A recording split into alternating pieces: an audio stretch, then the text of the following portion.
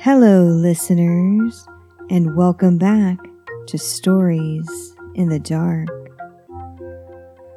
This is season 3 of our spooky little podcast, and our theme this season is monsters and mayhem. I hope you enjoy our stories, because we certainly enjoy you. The Artist.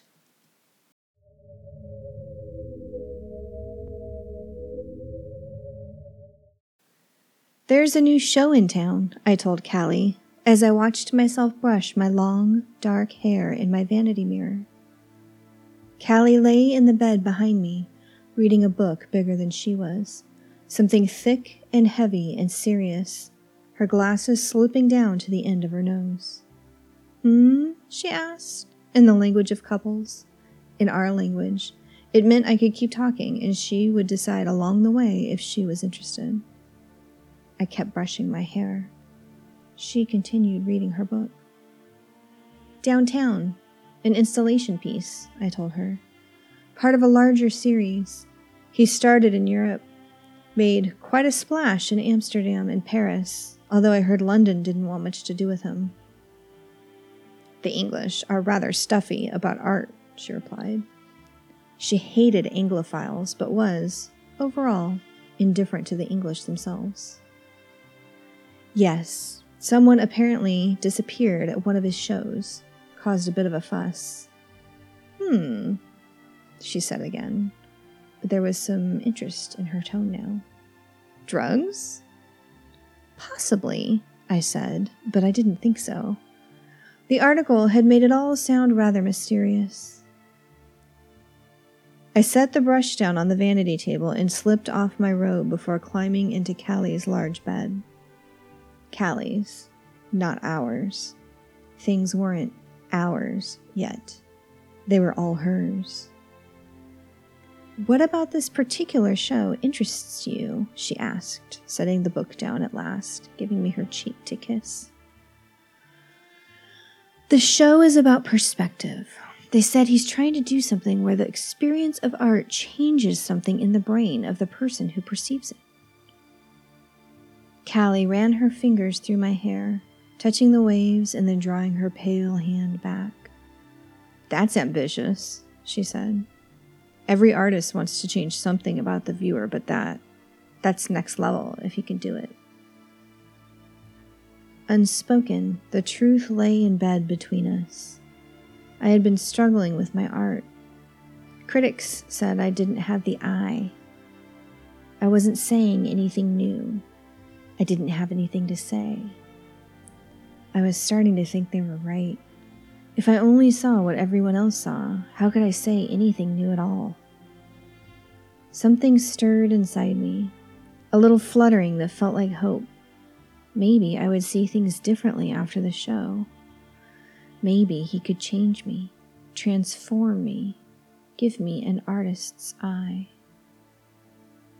Callie, with her 20 years that she had on me, with everything she had, knew this and never said anything.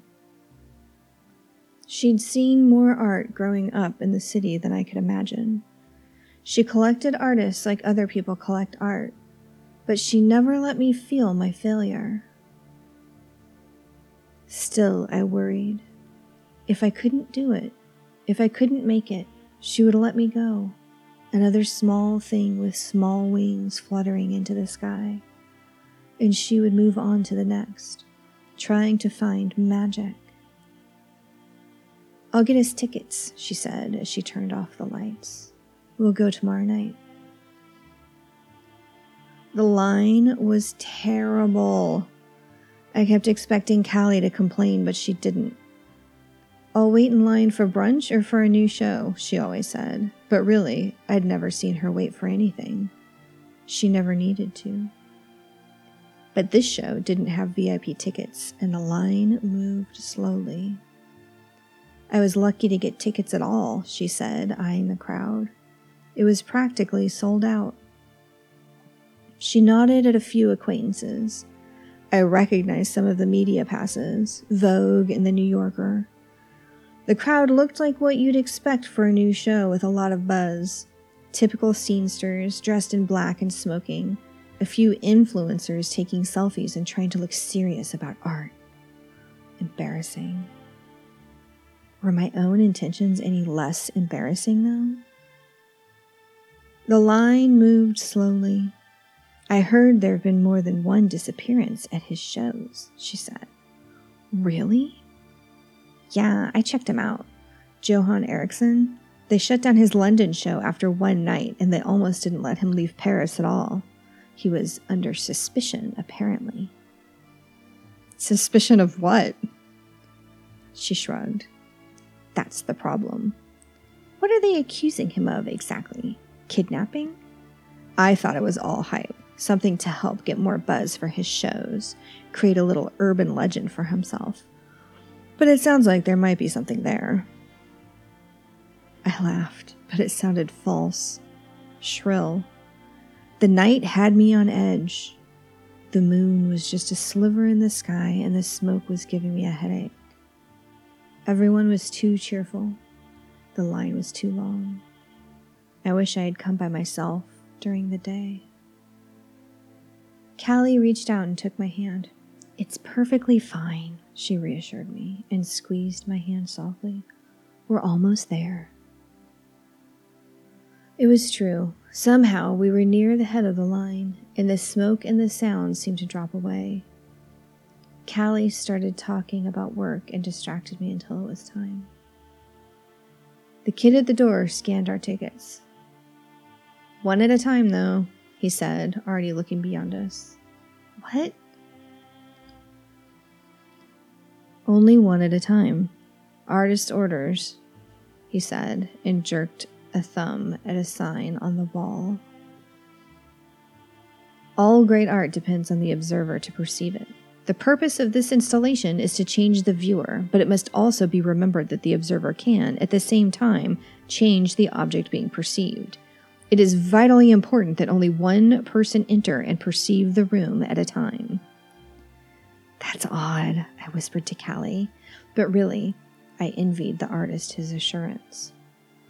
A bit pompous, she whispered back and gave my hand another squeeze. A buzzer went off and the kid nodded at us and waved me in. I hesitated, looking at Callie. This is your thing, she said. It's okay to go first. She kissed me quickly and let go of my hand. The kid rolled his eyes and pulled open the door for me. How long do I have? I asked him, suddenly panicked I'd stay too long or rush my way through it. You'll know when it's time, he told me, and suddenly there was something older in his eyes, in his voice. Something older and knowing, something cruel. He was closing the door on me, and before I could say anything, it was done. The door was closed behind me, and in front of me was another door with another sign on it. Step in and through, it said, hand lettered, and as I read it, a gentle chime sounded. I touched the door handle and it was freezing. I quickly turned and pushed and stepped through, hurrying to let go and wipe my hand on my jeans. I was glad I'd worn jeans. The room was cold, colder than fall in New York. My breath frosted in front of me. The air smelled crisp and fresh, nothing like the city. It smelled like pine and snow and water. And before me stretched a great lake or ocean. I stood upon its shores, and its waves lapped gently at the sand in front of me. And beside me there were pine trees, real pine trees. And it was strange because I was in a room downtown, but no, here I was, at the edge of a forest near a lake or the sea, and above me the sun shone, bright as day, as if I had left the night behind me when I stepped inside. The door was gone. There was no door behind me, no door in front of me, just this sea. I had not seen anyone exit the room. I'd assumed the exit was on the other side, that there was another door that spilled us out into an alley behind. where we could talk about the show. Wherever the door was, it was far away now. I smelled a campfire. I felt the falling snow. And as I stood there under the light of a sun I didn't recognize, the air warmed, and I grew positive that I was on a beach, a tropical beach with a warm ocean. But I still smelled pine and snow and the campfire.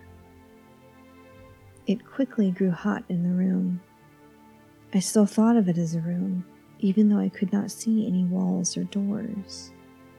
I heard a chime, like when I first looked at the door, and I remembered the sign, "Step in and through." Hesitantly, I stepped into the water. It was warm, and it quickly soaked my jeans and shoes. I kept walking through the water, but it grew no deeper. Instead, I quickly reached the opposite shore. Remember, I could not see another shore when I started.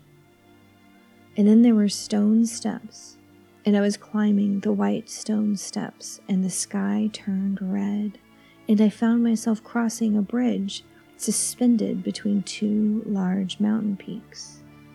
I say large, but there is no way to convey the size.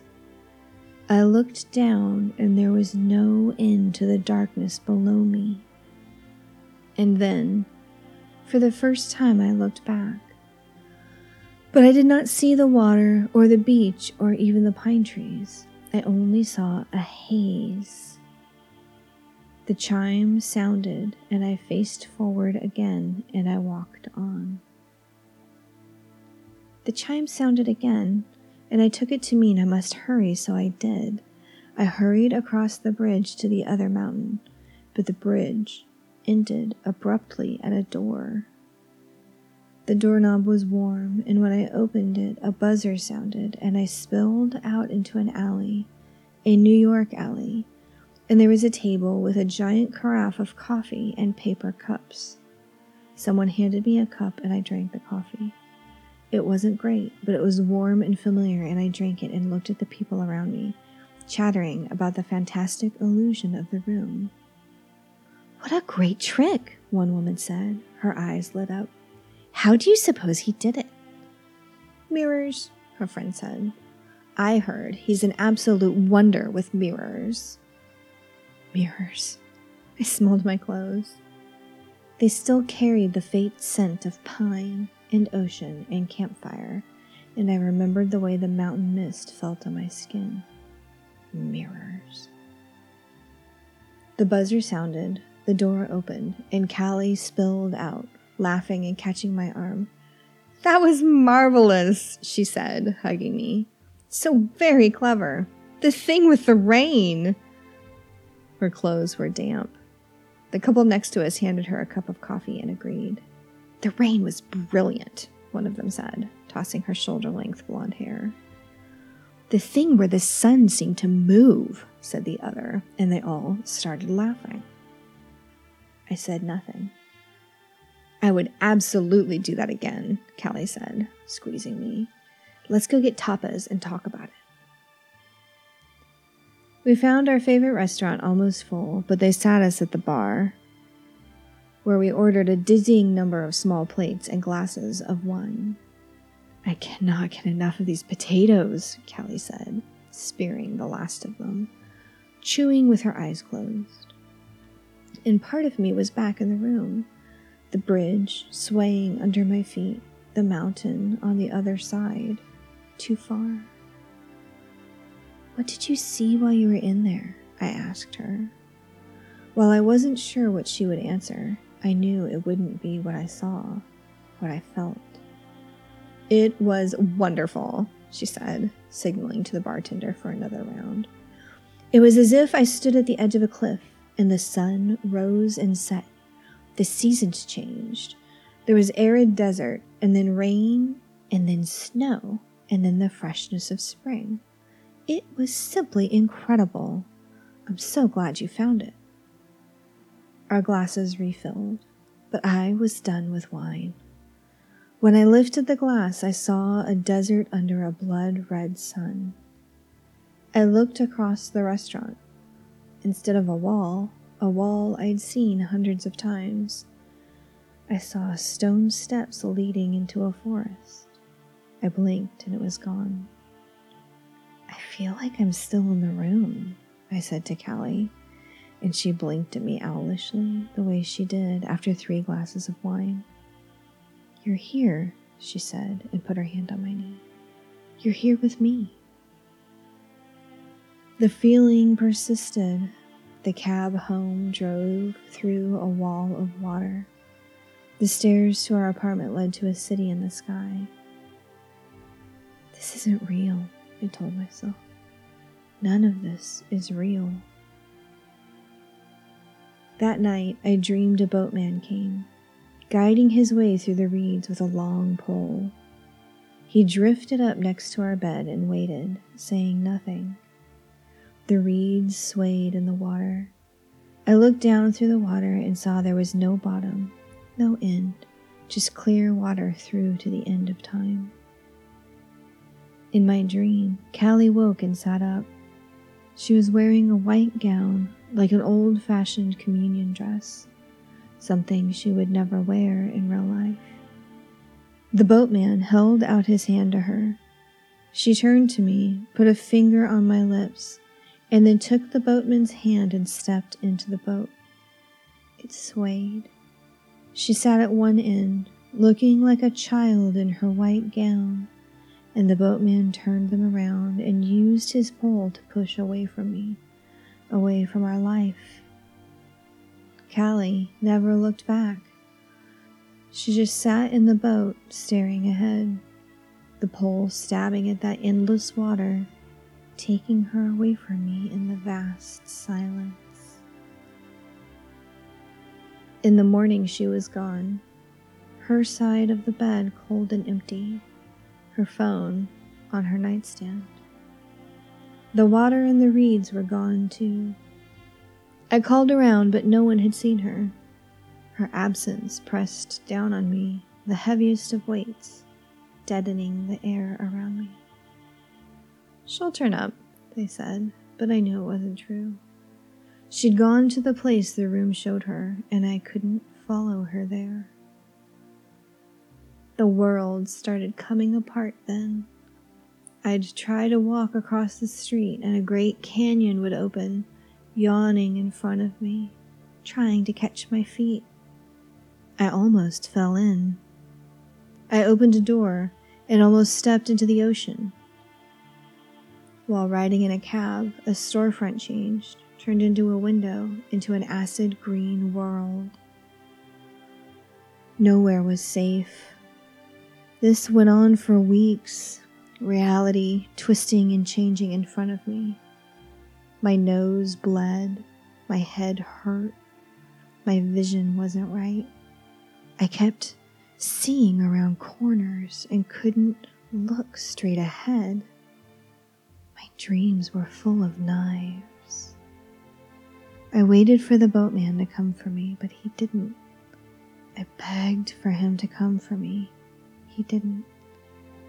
My days were full of nightmares, but my nights were dreamless. I didn't know what else to do, so I went back. I didn't get tickets, I just went. I found the street. I found the door. There was no one there. I knocked and knocked, but no one answered. I opened the first door and walked through. It slammed behind me. There was a sign on the second door, a new sign. The artist has gone, the sign said. The room remains. That was it, the same hand lettering. I stretched my hand out and touched the door. It was cold, too cold. Blood dripped from my nose onto the floor. It flowed like a river under my feet. What did the sign say before? Step in and through. I wondered if I had ever left the room at all. I opened the very cold door. I stepped in. She was waiting for me.